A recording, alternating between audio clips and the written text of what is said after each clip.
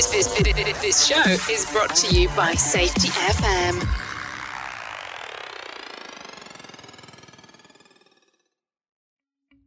Welcome to Unapologetically Bold, I'm Not Sorry For. If you are a person that is tired of apologizing for being you, you know, the human part of you that sometimes feels like it has to be different at home versus work versus play, the human side that just wants to be hot, humble, open, and transparent about your wants, desires, and uniqueness. If you answered yes, this is for you. Join me, Emily Elrod, as I dive into conversations with amazing guests about what they are not sorry for in creative and loving ways. Let's get started. I am so blessed today to have Melba with me. Thank you so much for joining me. I'm so excited. Thank you so much for welcoming me and having me on your podcast today. So if people don't know who Melba is, you are such an amazing woman. Like the first time I met you, I'm like, oh, she speaks to my heart. And so I just want, before we get started, just tell people who you are and a little bit about yourself. Well, I'm currently the chief operating officer at a company called Habits at Work based out of Chicago.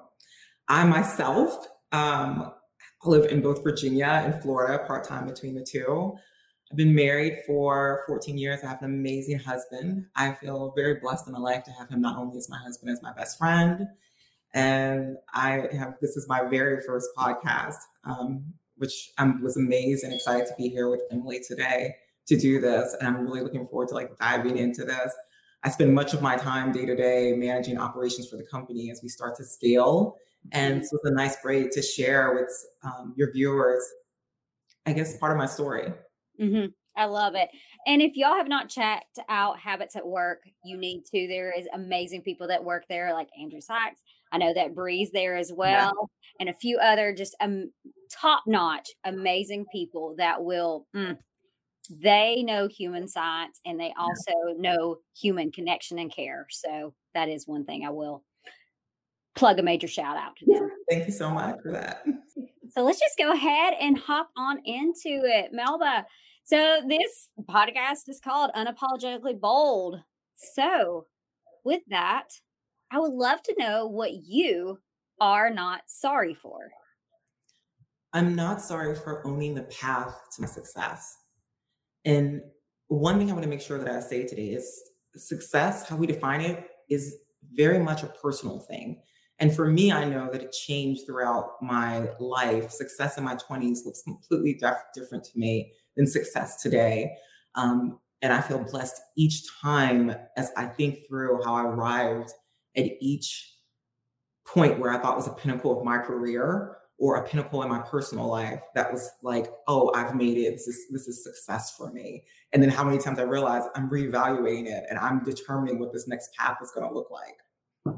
And I love that. And I think it's so important too for people to realize that success changes. Yes. And there's so many definitions. So for me, I feel like my success in my 20s was very vain per se. Comparative to my success in my 30s, it is now more about purpose, passion, connection with people. So when did you realize that it was important for success? And also, how has your definition maybe fluctuated and changed? Oh, in my 20s, it was all about what ends up in my bank account. That was like, I've made it. I've achieved it. Look at the salary I'm making. And I think every time I achieve something, I never sat in it to enjoy it and say, oh, I've accomplished something I've worked for. I was already searching for the next thing. And then I moved into my 30s and I was like, now I want to have a presence. Now I want to make an impact. I want to have a position that allows me to make changes in the company and really come out there and lead people, be able to drive the business forward. It was less personal. And it was more like, how do I impact this whole work environment? Mid-30s, what was interesting to me is the personal part of my life started to come into be how I measured my success. Where was I making personal connections? How was I contributing to people's lives that I loved? How was I actually developing relationships where we were mutually benefiting each other in our lives?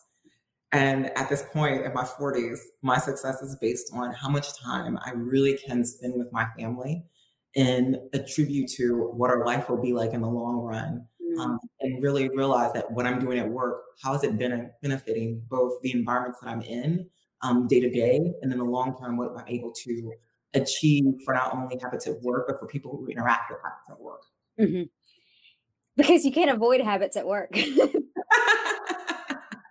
And it's been created over time too. And I think that's an important part of the success story too, is addressing habits. So when did you start? Because I know your habit for success, it didn't happen overnight. And that's one thing that drives me insane is when people are like, they don't see your work up. They only see your top success. They see you at the top of the mountain.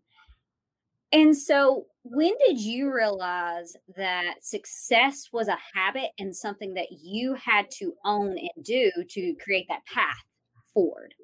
It's a very good question. And if I'm very transparent, and it was the failures. Mm-hmm. It was the failures. It was the times that you think it's coming so easy, not realizing the effort that you're putting into it. And the moment that you fail, you take that opportunity to learn, like, what was different this time? Why didn't I achieve success? And I just remember thinking, one of my biggest stories I could probably say is I worked in a department and I was the only, probably the only female in the department at the time. And I remember thinking, wow, we are all working together. We're having this great opportunity. We're thriving. And I had an opportunity to actually see our paychecks.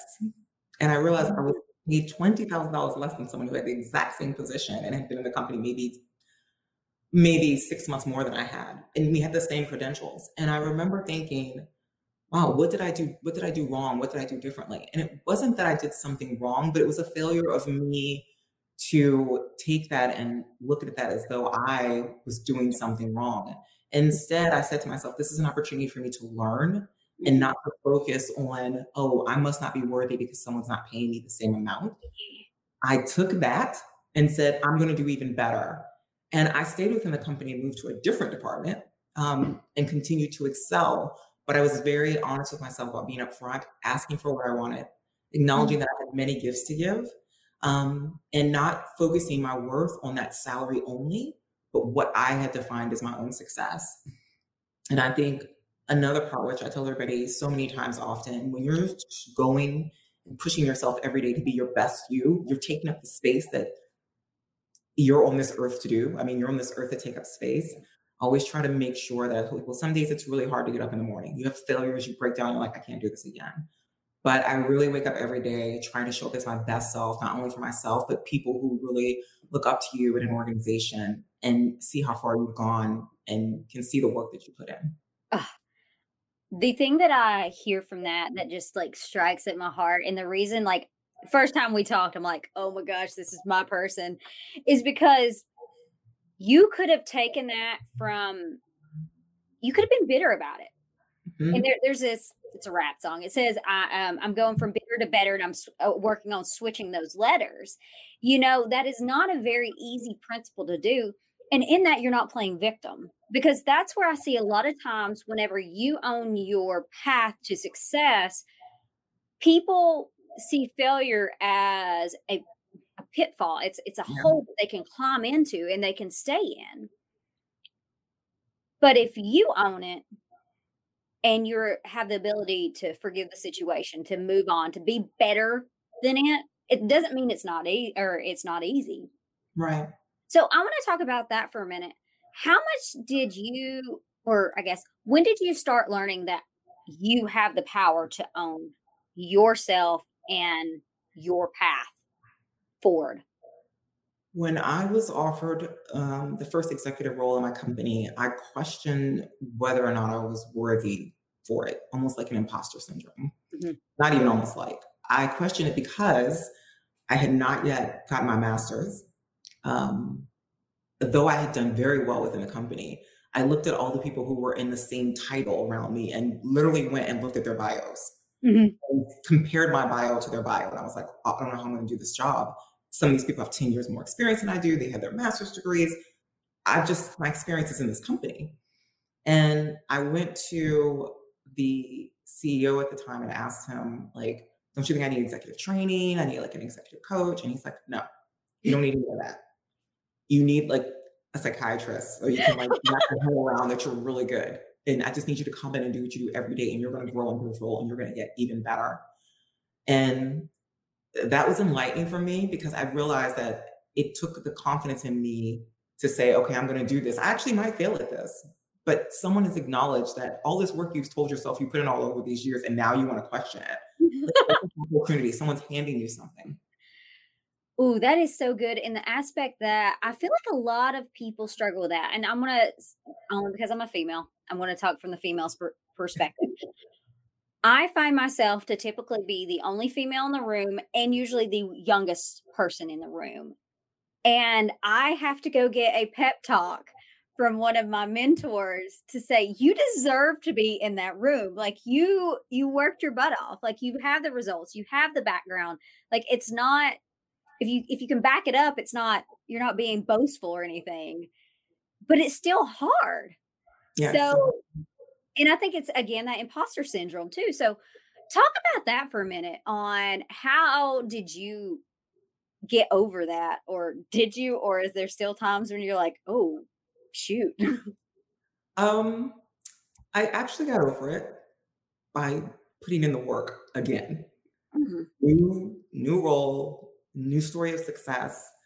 And you have, it's almost like you're a proven factor to yourself. You've like, I've done this. I haven't done this job, but I've had the skills, the habits, the determination, the discipline, to go in and make the best of this. Like, I know what I need to do. I may have things to learn, and you always have things to learn, but I know the effort that it's going to take to get here, and I'm willing to put that in.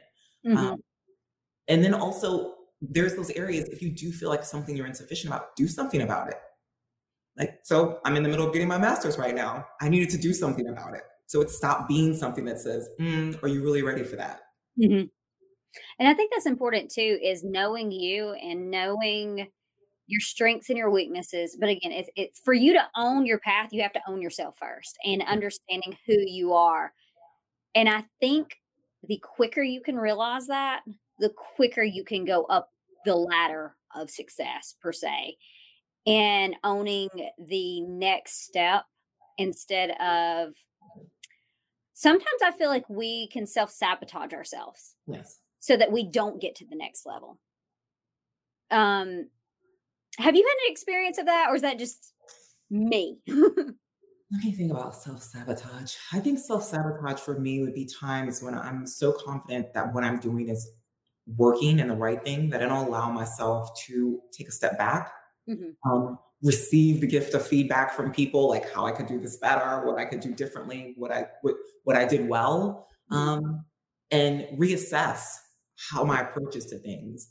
I think myself, I probably come into some new areas like a bull. Sometimes it doesn't need a bull to get it done. I mean, I think I could come in quite differently. And I think many of the times where I made the largest mishaps was not acknowledging the need to build relationships, not wielding power, because I tend to be very confident and bold and try to show up because I think, oh, that's how you need to show up when you're like an executive. Mm-hmm. And so I learned to be vulnerable in front of people that I work with. I learned to read an environment and understand how their culture works. And I learned that it's really important to establish very good relationships with people that you engage with on a daily basis, because every once in a while you're going to lean in one way and then sometimes you're going to need them to lean into you. Mm-hmm. And I think that's important. And I'm from the people I know that are at Habits at Work. That's a culture that has been designed in there. And how much, being that you have been in different roles and different companies, not saying that one is better than the other, but having the ability to show up and be yourself and be vulnerable. And as I know, Bree, she'll dress up in something like fun and crazy one day, but getting to come and bring yourself and be okay with it. How does that make an impact? It makes quite an impact. If you ask them, they'll probably tell you, I don't show up as myself as much as they do. Like, karaoke. I'm not a karaoke person. It has had an impact on me. I've had to really temper. I've always been in a very structured environment, very hierarchical.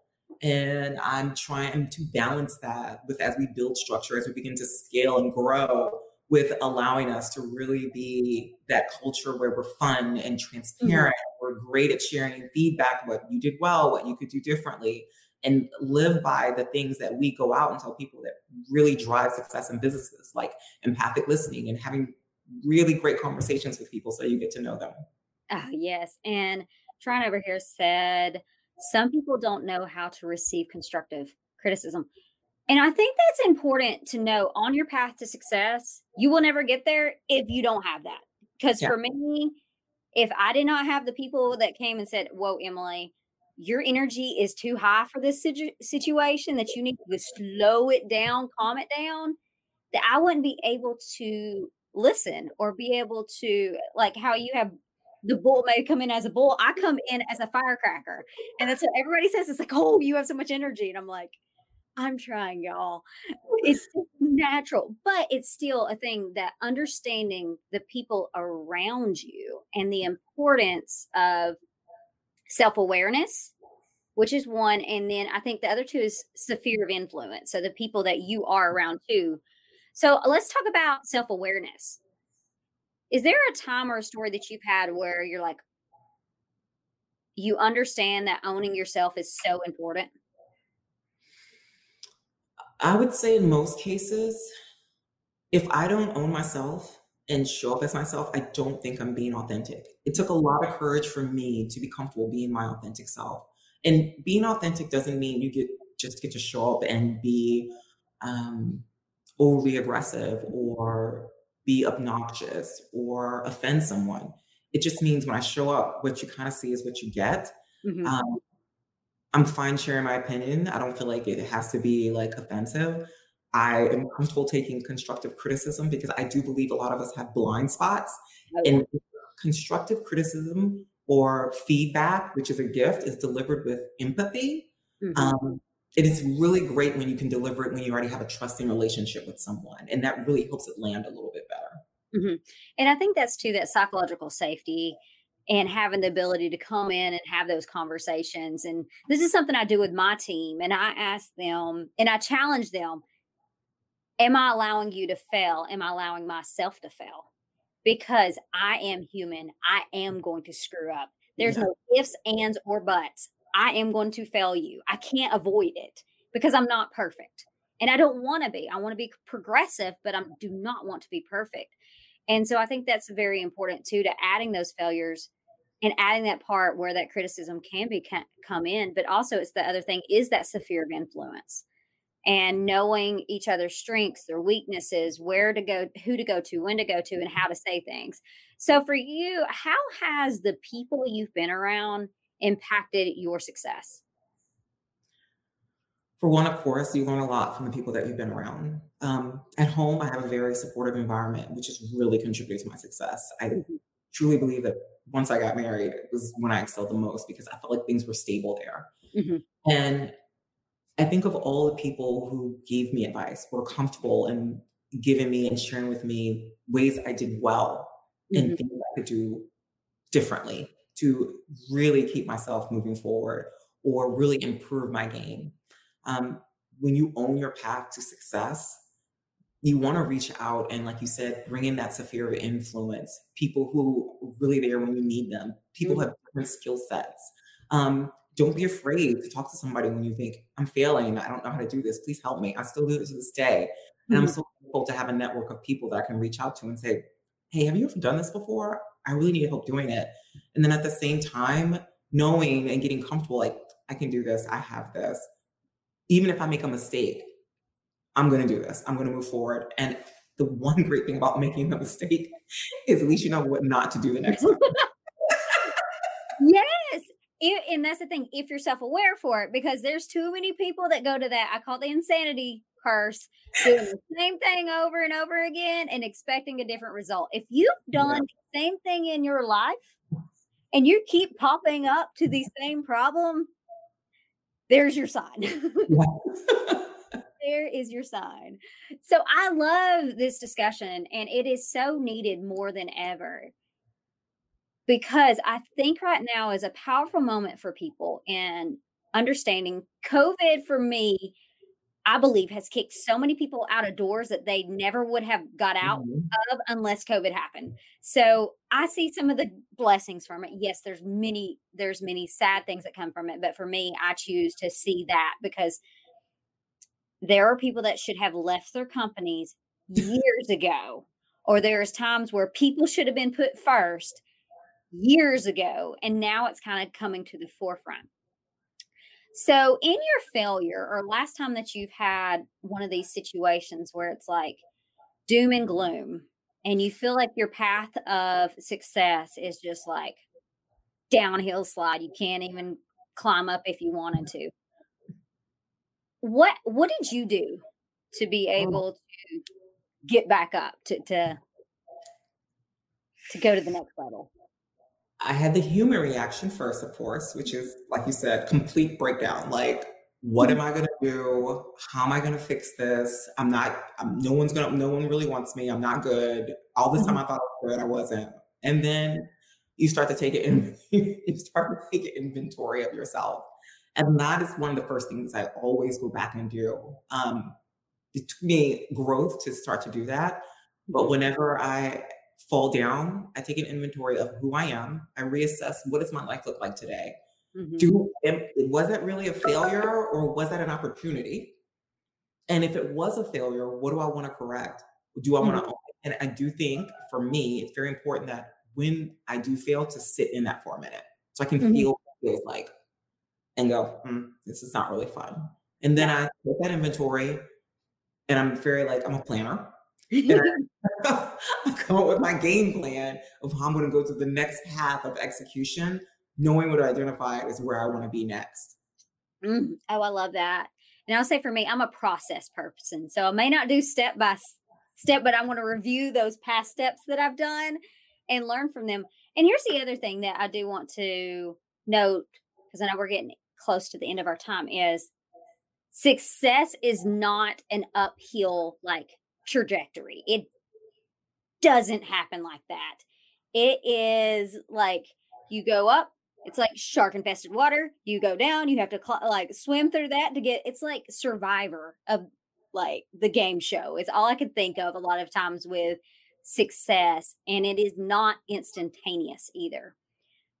What has been your thoughts about success, or what were those things that came to your mind after reviewing it and reflecting about success that maybe your 20-year-old self thought it was a different way? Ooh, I would probably say what I've learned about success is it's not a given, just like you said. It's not, and it's almost like you take off in a plane and they tell you put your seatbelts on, you get to 10,000 feet and you're cruising. Your success, flight Mhm. smooth, all of a sudden there's turbulence.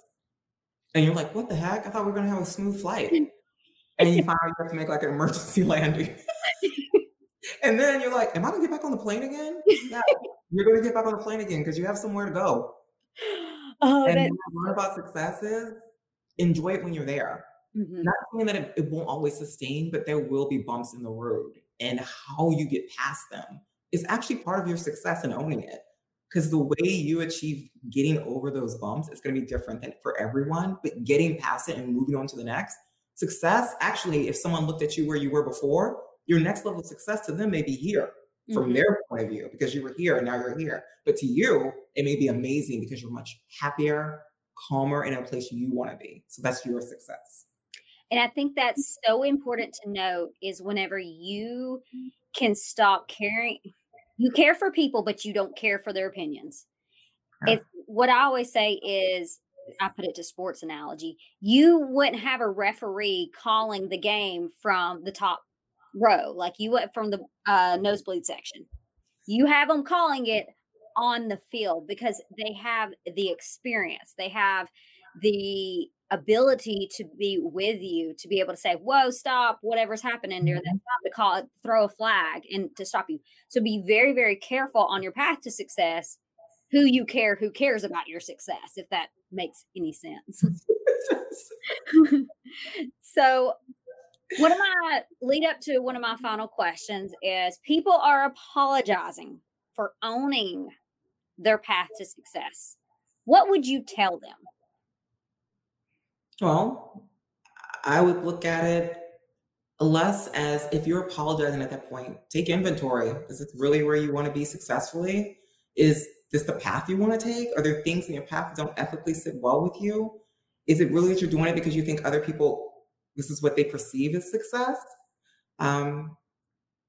That's when you realize that you may just not be right in the place that you're deeming success. And there may be an opportunity for you to look and see, is this really success for me? Or am I just defining it based on what society thinks I should be doing? Oof, that's so good. As that makes me think I'd rather be at the bottom of the ladder I want to climb than at the top of the one I don't. Yeah. And It's a hard call from there. it is. That's such a true statement, though. It is a hard fall, and not just physically, emotionally, and ego-wise. It's Yeah. like, Mhm. yeah. But I don't know many people that have went up and down that has really not learned from that. I guess that would say somebody that has been at the top. There's always another mountain to climb. There's always, for those people that perceive success as something that's theirs. Mhm. And so that's been a key one that I have found. So for anybody that is listening in on this and wants to connect with you and wants to learn, hey, where can I reach out to learn more about you or learn more about Habits at Work? Where can they find you at? Definitely habitsatwork.com, but also on LinkedIn. Mhm. I'm there under Melba Amisi. I don't think there's too many Melba and Amisi on LinkedIn. So it's very unique. You can find me. And I'm connected to Habits at Work. Awesome. Well, thank you so much for joining me today. You are such a blessing. Everybody go check her out. Go like her on LinkedIn. Go follow her, whatever, like, share, all those things. As my son says, go smash that subscribe button. You're 9, okay, here. But all that to say is I am blessed beyond measure to know you. And I cannot wait to see the work that continues to grow out of what you're doing, but also from the heart that you have for people, the passion. It's amazing. And I'm blessed to know you and blessed for everybody that joined in. So thank you. Thank you, everybody, for listening. It was great. Thank you so much, Emily, for having me on today. I really appreciate it. You're welcome. Everybody, see y'all next time. Thank you so much for tuning in to this episode of Unapologetically Bold, I'm Not Sorry For. If this touched you in any way, please like and subscribe and share with your friends as we continue the message of being unapologetically bold by being hot humans who are humble, open, and transparent. See you next time.